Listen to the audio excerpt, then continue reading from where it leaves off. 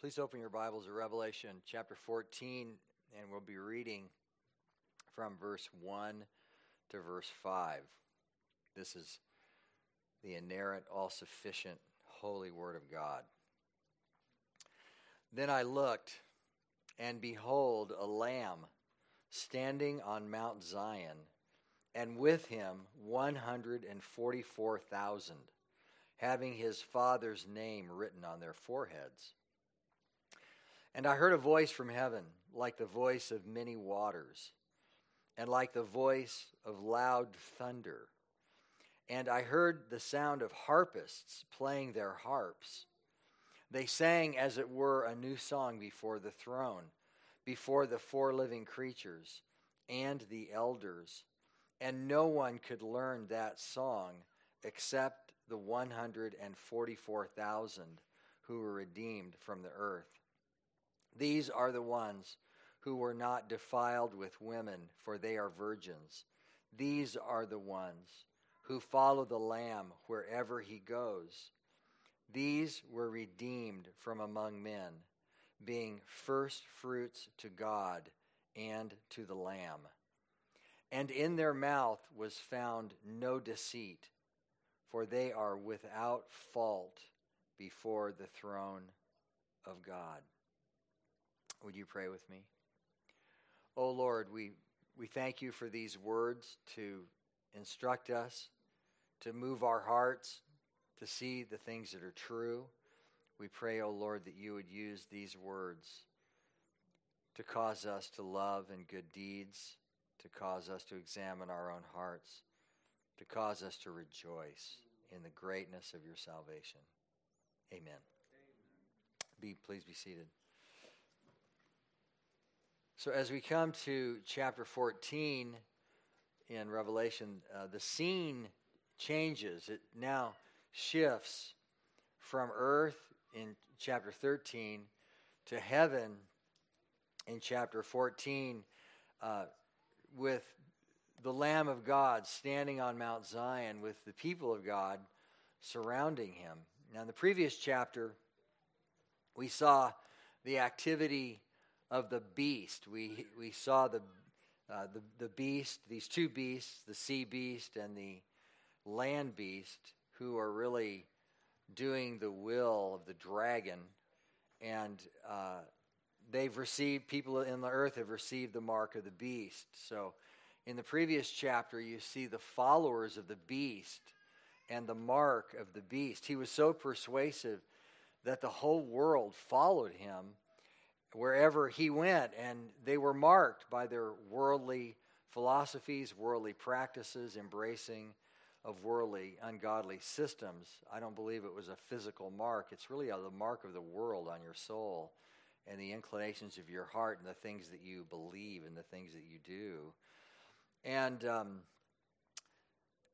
but in this chapter, we find different worshipers with a different mark, and this is a mark on their foreheads. And so now in chapter 14, we find what one commentator called the godly counterpart to the beast worshipers. So we've shifted to see something completely different. What's so important about what's here is that we're given pictures of the doctrine of salvation. Remember, Revelation is a book of pictures. In the first 3 verses, we learn how to interpret Revelation. It's a book of symbols, and those symbols are not there to hide things. Those symbols are there to reveal things. They're to reveal, first of all, the glory and the majesty of Jesus Christ, and to speak of the victory of Jesus Christ. Every verse in Revelation is a declaration. It's a revelation of Jesus Christ. And so we find these pictures. It's doctrine in pictures. It's pictorial theology. And now we enter into another section where we find these pictures. Now, if you have been following us in these studies, we are in the midst of an interlude in Revelation. There are other interludes.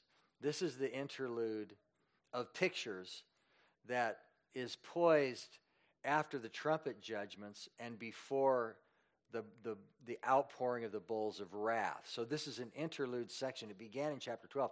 We've been in this interlude for weeks. And so we're now coming to the end of it. We will come to the end of it with verse 4 in the next chapter, in chapter 15.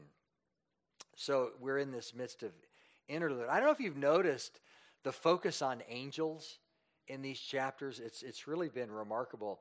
In chapter 12, you had these angels in heaven. Michael and his angels are fighting with the dragon's angels, and just showing us the rage of the devil against the church. The dragon wants to devour the child, but he can't do it. And in chapter 13, the scene shifts back to earth, and you have these demonic armies on the earth. The beast comes out of the sea, and then another beast comes out of the land.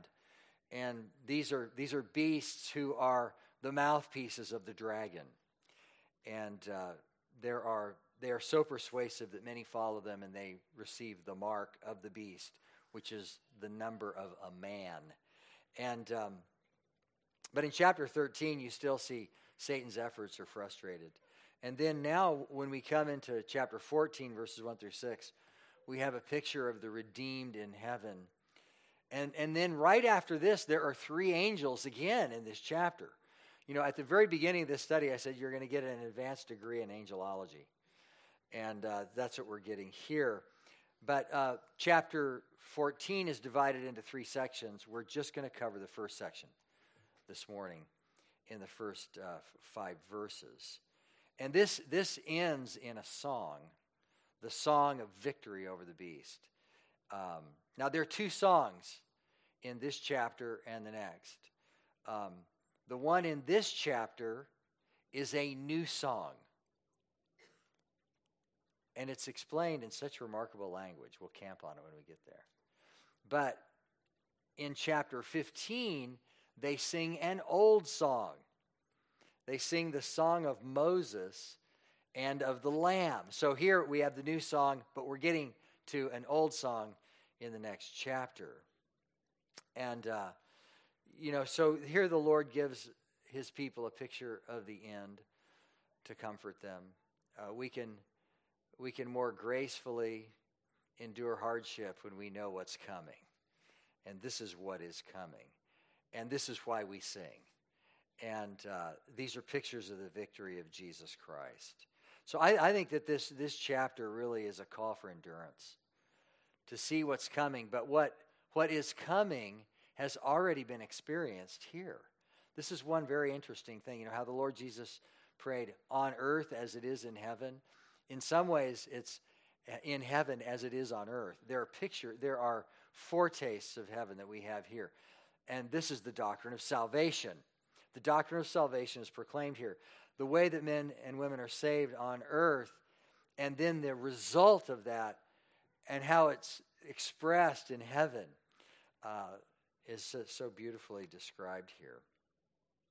So I have here before you these various marks of salvation, and I'm going to identify 8 of them. And I just want you to ask, do you bear these marks of salvation? Are they yours? And if they're yours, rejoice, be glad, have consolation in your soul, be comforted by them, and give glory to God. Rest in his love. That's what I'm hoping you'll do. And if not, though, that you would be drawn to the beauty of Jesus Christ. He is so good. And you'll see it in each one of these. So, the first mark of these in heaven is that they bear their Father's name. They bear their Father's name, verse 1. And the question is, do you bear your Father's name? Your Father's name is a love for his character in your soul. You love him. And you bear his name. All of his attributes are the attributes that you desire. That's what it means to bear to bear the mark of your Father's name. It's to identify with him. And here you find the Lamb is standing on Mount Zion with 144,000. I looked, and behold, a Lamb standing on Mount Zion, and with him 144,000, having his Father's name written on their foreheads. So here the Lord Jesus is standing as a lamb with 144,000. Again, this is the mark of God as opposed to the mark of the beast. It's on their foreheads. And they're marked as God's property. In other words, they're branded. They are who they are. They are followers of the King of Kings and Lord of Lords. Everything about them says, I am his, and he is mine. You know, not only do you have your Father's name, that the Bible also says that your name is written on his hand. Not only are you his, he recognizes that you belong to him. So you have this two-way belonging that you find here. Now he's standing with 144,000. We covered this in chapter 7 fairly extensively. My view is that the 144,000 is a symbolic number, as the number 7, as the number 3, as the number 4, as the number 12 is in Revelation. It's symbolic of the whole number of the redeemed. All of them, all are present and are accounted for. They've been kept by the power of God. And not one is missing. Those whom God saves, he preserves to the very end. And this is the 144,000. And he's standing on Mount Zion. Now, Mount Zion appears over 100 times in the Bible, and it's used both of a physical place, a real place that you can visit today, and it's also symbolic of God's blessing. It's used both ways in the Bible. And sometimes it refers to the actual presence of the people of God on physical Mount Zion. But other times it's used figuratively of heaven and of the presence of God. And for example, in Hebrews 12:22, we read these words, "But you have come to Mount Zion and the city of the living God, the heavenly Jerusalem." It's not just a rock on earth.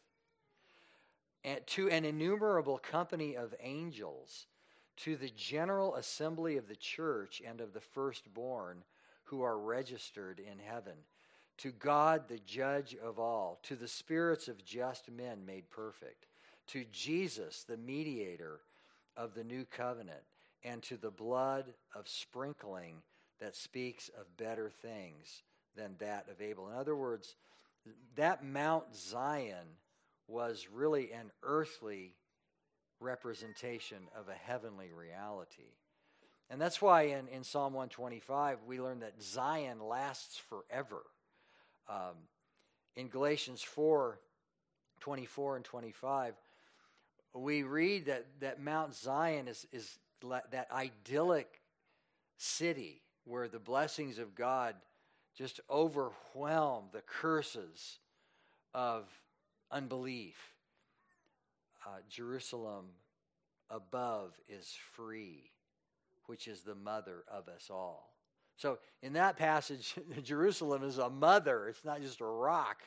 It's a place. It's a place of God's blessing and help. In Hebrews 9, Mount Zion is a figure, a copy of the reality of Zion. For Christ has not entered the holy places made with hands, which are copies of the true, but into heaven itself. And then the writer of Hebrews in Hebrews 13:14 says it like this: "For here we have no continuing city, but we seek the one to come." So the physical Mount Zion is really representative of the one to come. So now notice the Lamb is standing with his feet upon Mount Zion. Psalm 2 says, verse 6, but as for me, I've installed my king upon Zion, my holy mountain. So this is Zion. This is a picture of the people of God. In Isaiah 62, God says, my delight is in her. In Isaiah 62:12, it's a city that's not forsaken. In Ezekiel 48, verse 35, Yahweh is there. So this is the place of God's presence. You're in the presence of God, and you have his mark on your forehead. And the Lamb is there.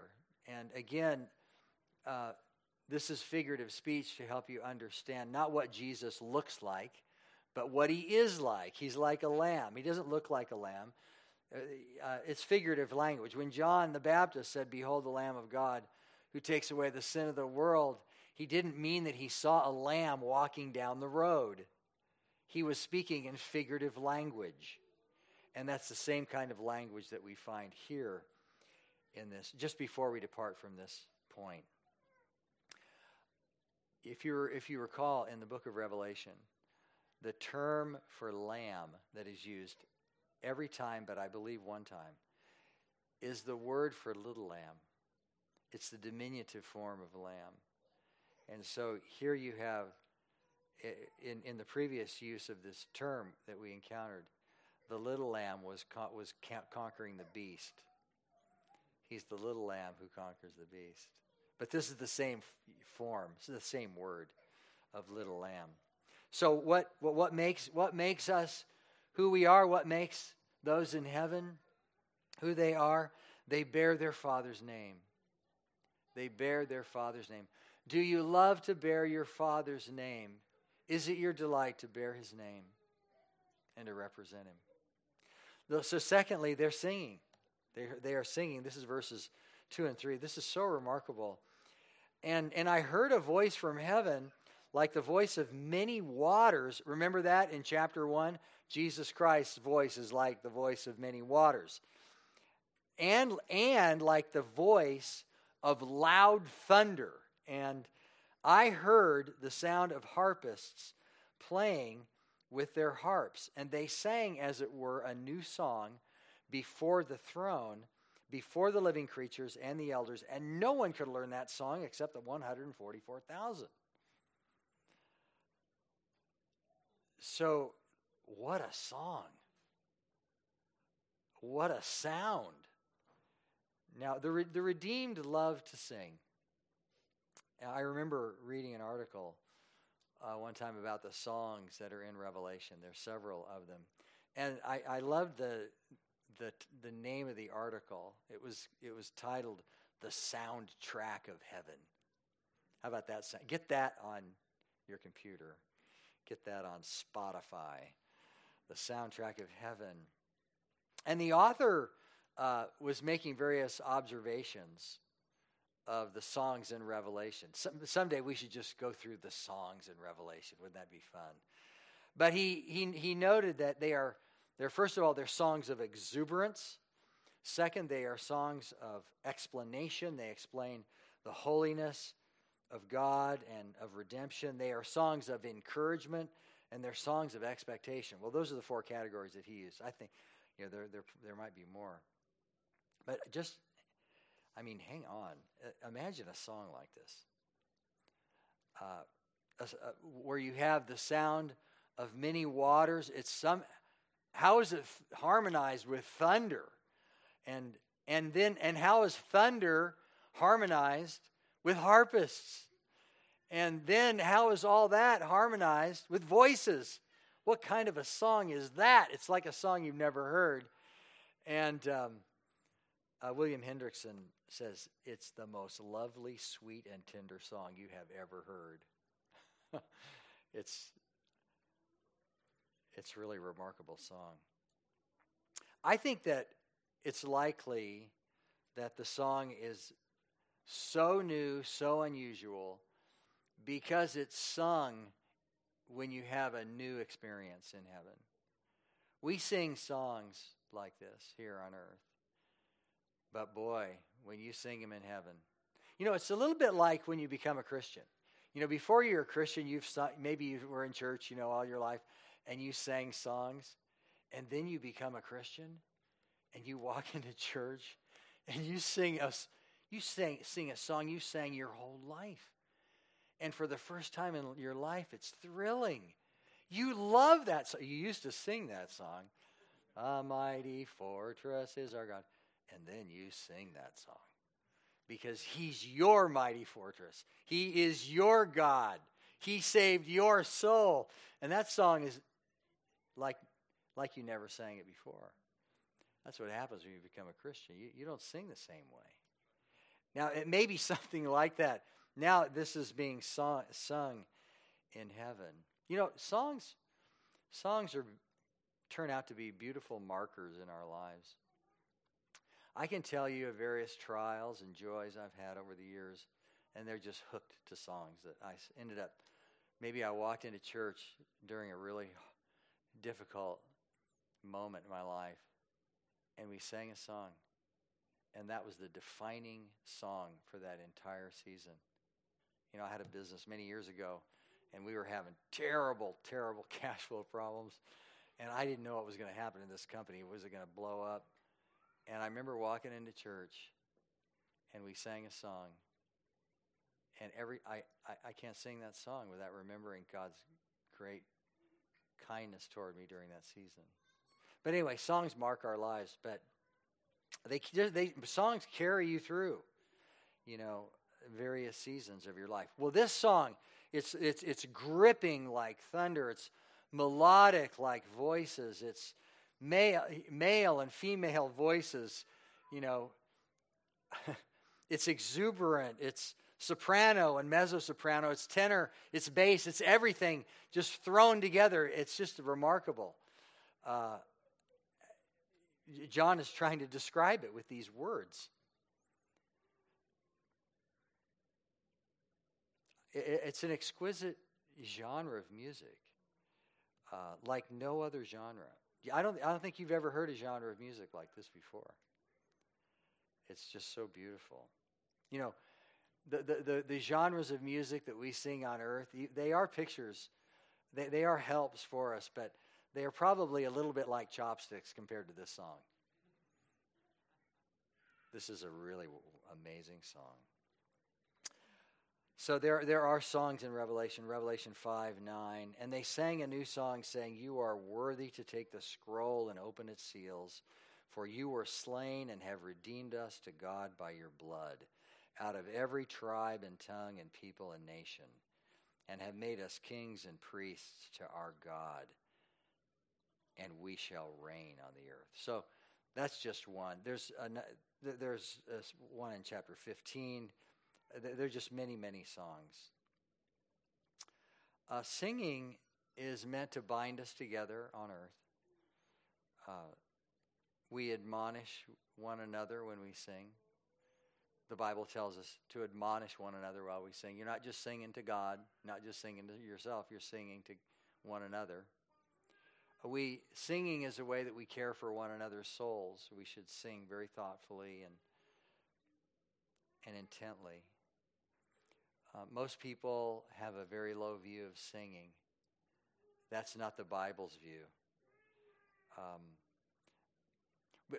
People have a low view of singing because they just think about it personally. They just think of it in one way. They just think that it's about them and before God. They have a very, very pinched and truncated view of the whole doctrine of singing. And they just think in terms of their own emotional response to the song, rather than the contribution they're making to the church by actually singing off the same music, by being unified with the people of God. When you sing, you're not just singing for yourself. You're actually binding your doctrine together. You're putting a fence around your doctrine, and you're saying, "This is what we believe. This is what we believe about God. This is what we believe about the world. This is what we believe about evil." We believe this. And so singing just unites us. It pulls us together around things that are true. Singing is so important. And people have such a low view of singing because they don't understand what the Bible says about it. Singing is one of the battle lines for the defense of sound doctrine. It's a unifying factor in a local church where the church gets together and they sing what's true. And we're not alone either. The book of Hebrews tells us that Jesus Christ is always singing with his congregation.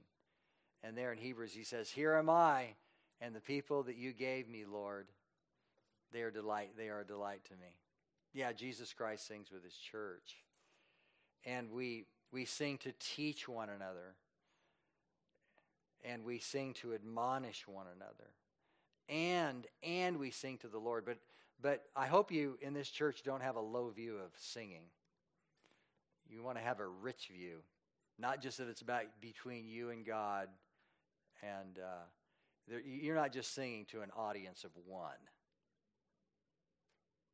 That's not the biblical understanding of singing. So anyway, they're singing this song. And what's so critical about this is what we sing in the church is what we end up humming in our hearts when we're driving down the road. You've experienced that. And it's very catchy, isn't it? Somebody's humming a song, and all of a sudden you're doing the same thing all day long. If it's a good song, that's a good thing. So what makes these people who they are singing, and they are singing a wonderful song with exuberance. And then thirdly, they're not defiled. Verse 4, "These are the ones who were not defiled with women, for they are virgins." So what does this mean? Are these some spiritual elite virgins, that are in the world or that are now in heaven? Does this give us a tip off of God's negative view of sex in general, like sex is defiling? Is that what he's saying?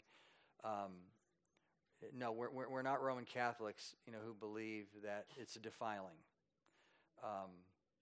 Sexual intimacy is a holy and a good gift, and he's not talking about this in terms of physical terms. He's speaking figuratively.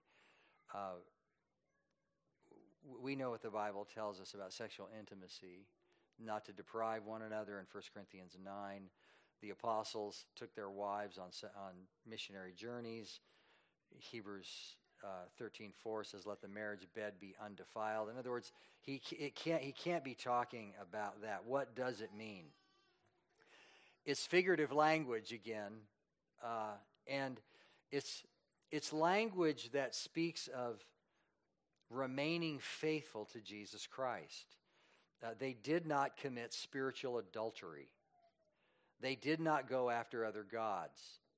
They did not go after the harlot. This is going to be explained in Revelation 21 vividly. But it doesn't mean that they were never married. It doesn't mean that they never experienced sexual intimacy. It refers to separation from spiritual harlotry, not abstinence from sexual intimacy.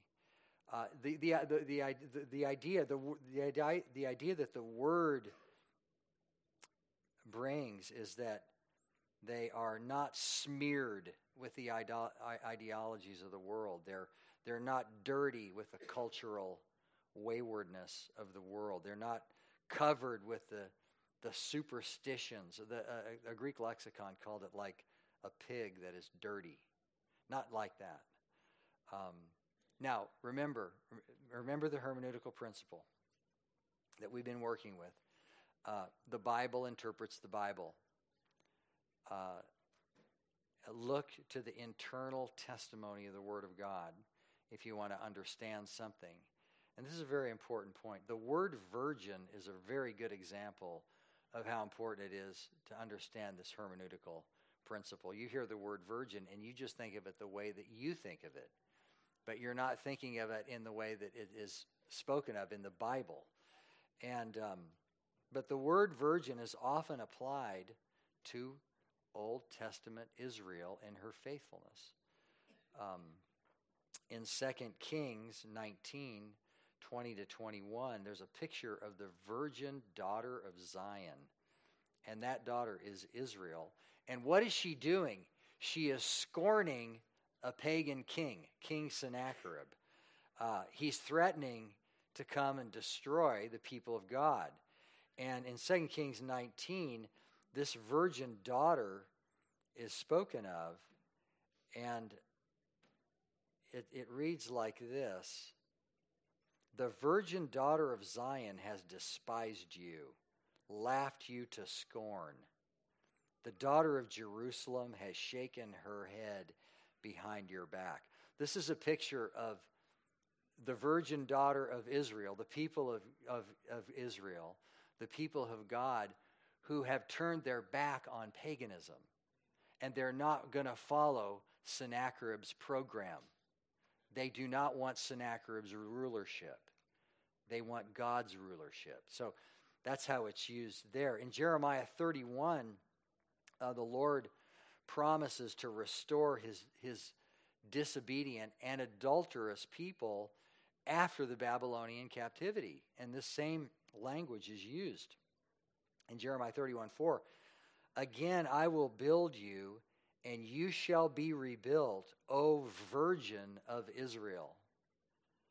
You shall again be adorned with tambourines, and shall go forth in the dances of those who rejoice." In other words, this Virgin of Israel is a restored people, a holy people walking before God. And in the New Testament, a virgin is symbolic language for being loyal to Jesus Christ.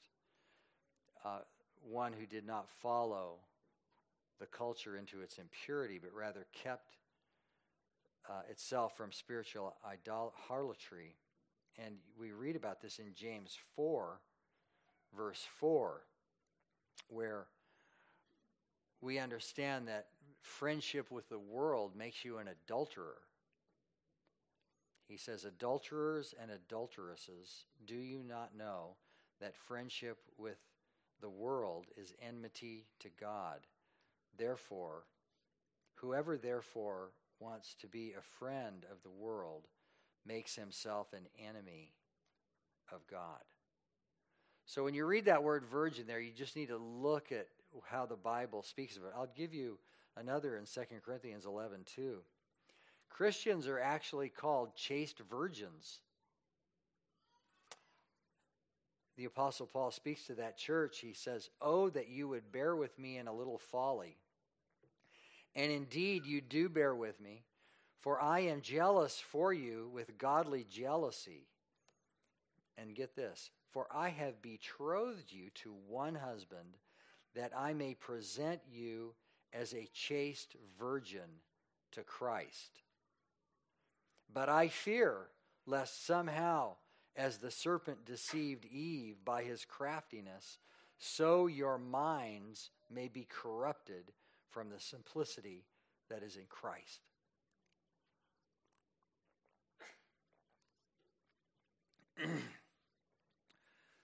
So he is speaking figuratively. It cannot mean literal virginity, because it's not sinful to engage in sexual intimacy. We're actually commanded to get married. So this is about spiritual adultery. And we'll find this language used later on in the harlot that is Jezebel, who attempts to lure people into her web of death. But instead you have those who were betrothed to Jesus Christ. They were washed by the blood of the Lamb. They were made pure by the blood of Jesus Christ. That's what he's talking about. He's talking about the people who, by their hatred of the world, demonstrated that they were children of God. And so, of course, the question is, are you a chaste servant of Jesus Christ? Do you follow him and him alone? Are you married to one? Are you guarding your eyes? Are you guarding your heart? Are you flirting with anyone? Are you fleeing immorality of every kind? Are you a chaste virgin in that sense? So, not only are these unspotted from the world, they follow the Lamb wherever they go. This is the fourth quality. They follow the Lamb wherever he goes. Now, in this world, there really are only two choices: light and darkness. And you either follow your heart or you follow God. You either follow this culture and its philosophies, or you follow God, which separates you from the world. But the true Christian follows the Lamb of God. The true Christian identifies with the Lamb of God who takes away the sin of the world. And the true Christian has come to the place where they only want to have one authority. They only want God as their authority. They are sick and tired of the devil's authority in their life, and they don't want it anymore. And they only want God.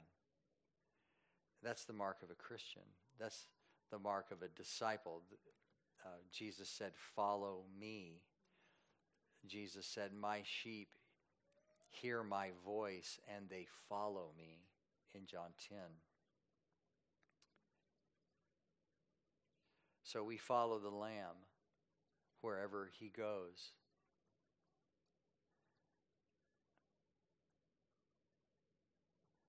This is really a truth about salvation. The Christian has renounced self-ownership.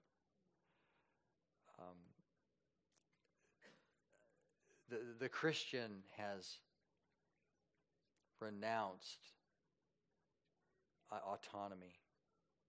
The Christian sees the futility of autonomy and the myth of self-ownership.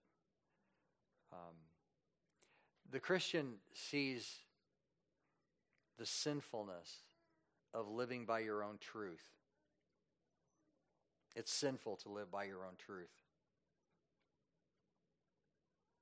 because your truth is not God's truth.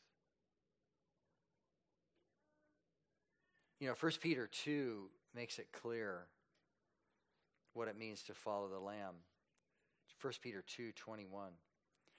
For to this you were called, because Christ also suffered for us, leaving us an example that you should follow in his steps, who committed no sin, nor was deceit found in his mouth, who, when he was reviled, he did not revile in return. So this is the whole matter of following Jesus Christ, and to say, my food is to do the will of him who sent me. Like Jesus Christ said, I always do the will of my Father. I only say the things that I hear my Father say. That's what it means to follow Jesus Christ. That's what it means to take up your cross and follow him. So these that are in heaven are marked because they followed the Lamb when they were in the world. And now they're just rejoicing in the condition that brought to them. And then they not only followed the Lamb, they were redeemed. Verse 4, these were redeemed from among men. And now in verse 3, who were redeemed from the earth. The term redeemed appears twice in this section. Now, the word redeemed carries massive theological weight. There is so much sitting under that word. But it's a word picture. It's the picture of being purchased. It's a picture of a slave on a slave block, and someone comes and buys that slave off the slave block and sets him free. That's what that word picture means, to be redeemed. In other words, you didn't save yourself. Somebody saved you. You contributed nothing to your salvation. You were purchased. You were redeemed by the blood of the Lamb. And that's what it means to be redeemed. And now you have a new owner. And of course, he puts his mark on your forehead, the mark of your Father. And then they are also an offering. Verse 4, being first fruits to God and to the Lamb. So they are an offering. A Christian is a person who has offered himself to God. In the Old Testament, the first fruit was an offering to God. And like in Ezekiel 20, verse 40, the first fruits are actually people. That's why the Bible talks of the Christian as a first fruit. That person is separated to the Lord and offered up as a sacrifice. And so the person who's in heaven is the person who has offered his body, his whole life, his mind, his heart, everything as a sacrifice. He was harvested and then offered as an offering. That's the biblical language of a Christian. You get harvested and offered to God. A living sacrifice, like Romans 12 speaks about. The Christian says, Lord, make me an offering. Make me your dwelling place. Make me your instrument. Make me your mouthpiece. Is that you? I mean, I'm praying that somebody here wants to say that now with all their heart for the first time. Lord, I offer you my life. My life is not my own. That's what it means to become a Christian. Only those who do that end up in heaven. Don't think for a second that making a profession of faith and accepting Jesus Christ into your heart is going to save you. It does not save you. Getting baptized doesn't save you. But these are the marks of true conversion and one of them is that you offer your life up as a sacrifice to God. In James 1:18, we see a description of this. Of his own will he brought us forth by the word of truth, that we might be a kind of first fruits of his creatures. Romans 8:23. Not only that, but we also who have the first fruits of the Spirit, even we ourselves groan within ourselves, eagerly waiting for the adoption of the redemption of our body. For we were saved in this hope. This is the fact of being an offering regenerated by the Spirit of God. Now, a false professor is a person who doesn't offer himself up to God. He's still offering himself up to the other gods that he likes better. And he might be a very nice person, a very moral person. You know, he could easily be a conservative. But those are just things that spin his wheel. But a Christian offers himself up to God. Don't you love that song? Take my life and let it be consecrated, Lord, to thee. And then it says, take my moments and my days. Lord, take my hands. No, take my feet. No, take my voice. Take my silver and my gold. That's an offering. That's what it means to be a Christian. So they are an offering. And then they are also truthful. Verse 5. And in their mouth was found no deceit. False professions are very common. Often children who get baptized in their youth, they grow up and then they end up lying about the state of their soul. They know they're not really converted. They know they don't have affections for God. They know they haven't offered themselves up to God. They know they're not following the Lamb, but they still keep playing the game. And they want to make sure that nobody knows. It's very common. But here, in their mouth was found no deceit. In other words, they're no longer crafty. They're no longer spinning stories. They're no longer hiding the truth. They've said, I'm a sinner. I need the grace of Jesus Christ. They recognize the truth. And, you know, we're all born liars. But over time, we learn how not to do bold-faced lies, like when we were 3, which our parents knew were lies. We can have a religious mask over our lying by pretending to be somebody that we really aren't. But the joy of recognizing who you are is what's spoken of here. That you really are hopelessly lost. That the only way you can be saved is if someone would stand in your place who is not a liar. And that's Jesus Christ. But this is just the joy and the relief of recognizing that you're a sinner and throwing your life on the mercy of God to save your soul. You know, Isaiah did that. He saw the Lord and he said, I'm a man of unclean lips. But then a coal touched his mouth and cleansed his lips. And he said, Lord, here am I, send me. I think that's the picture here.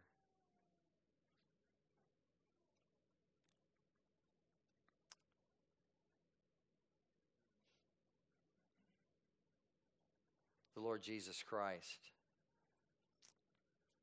had no deceit in his mouth. Isaiah 53:9. And that's the only way that sinners can be saved. But there's no deceit.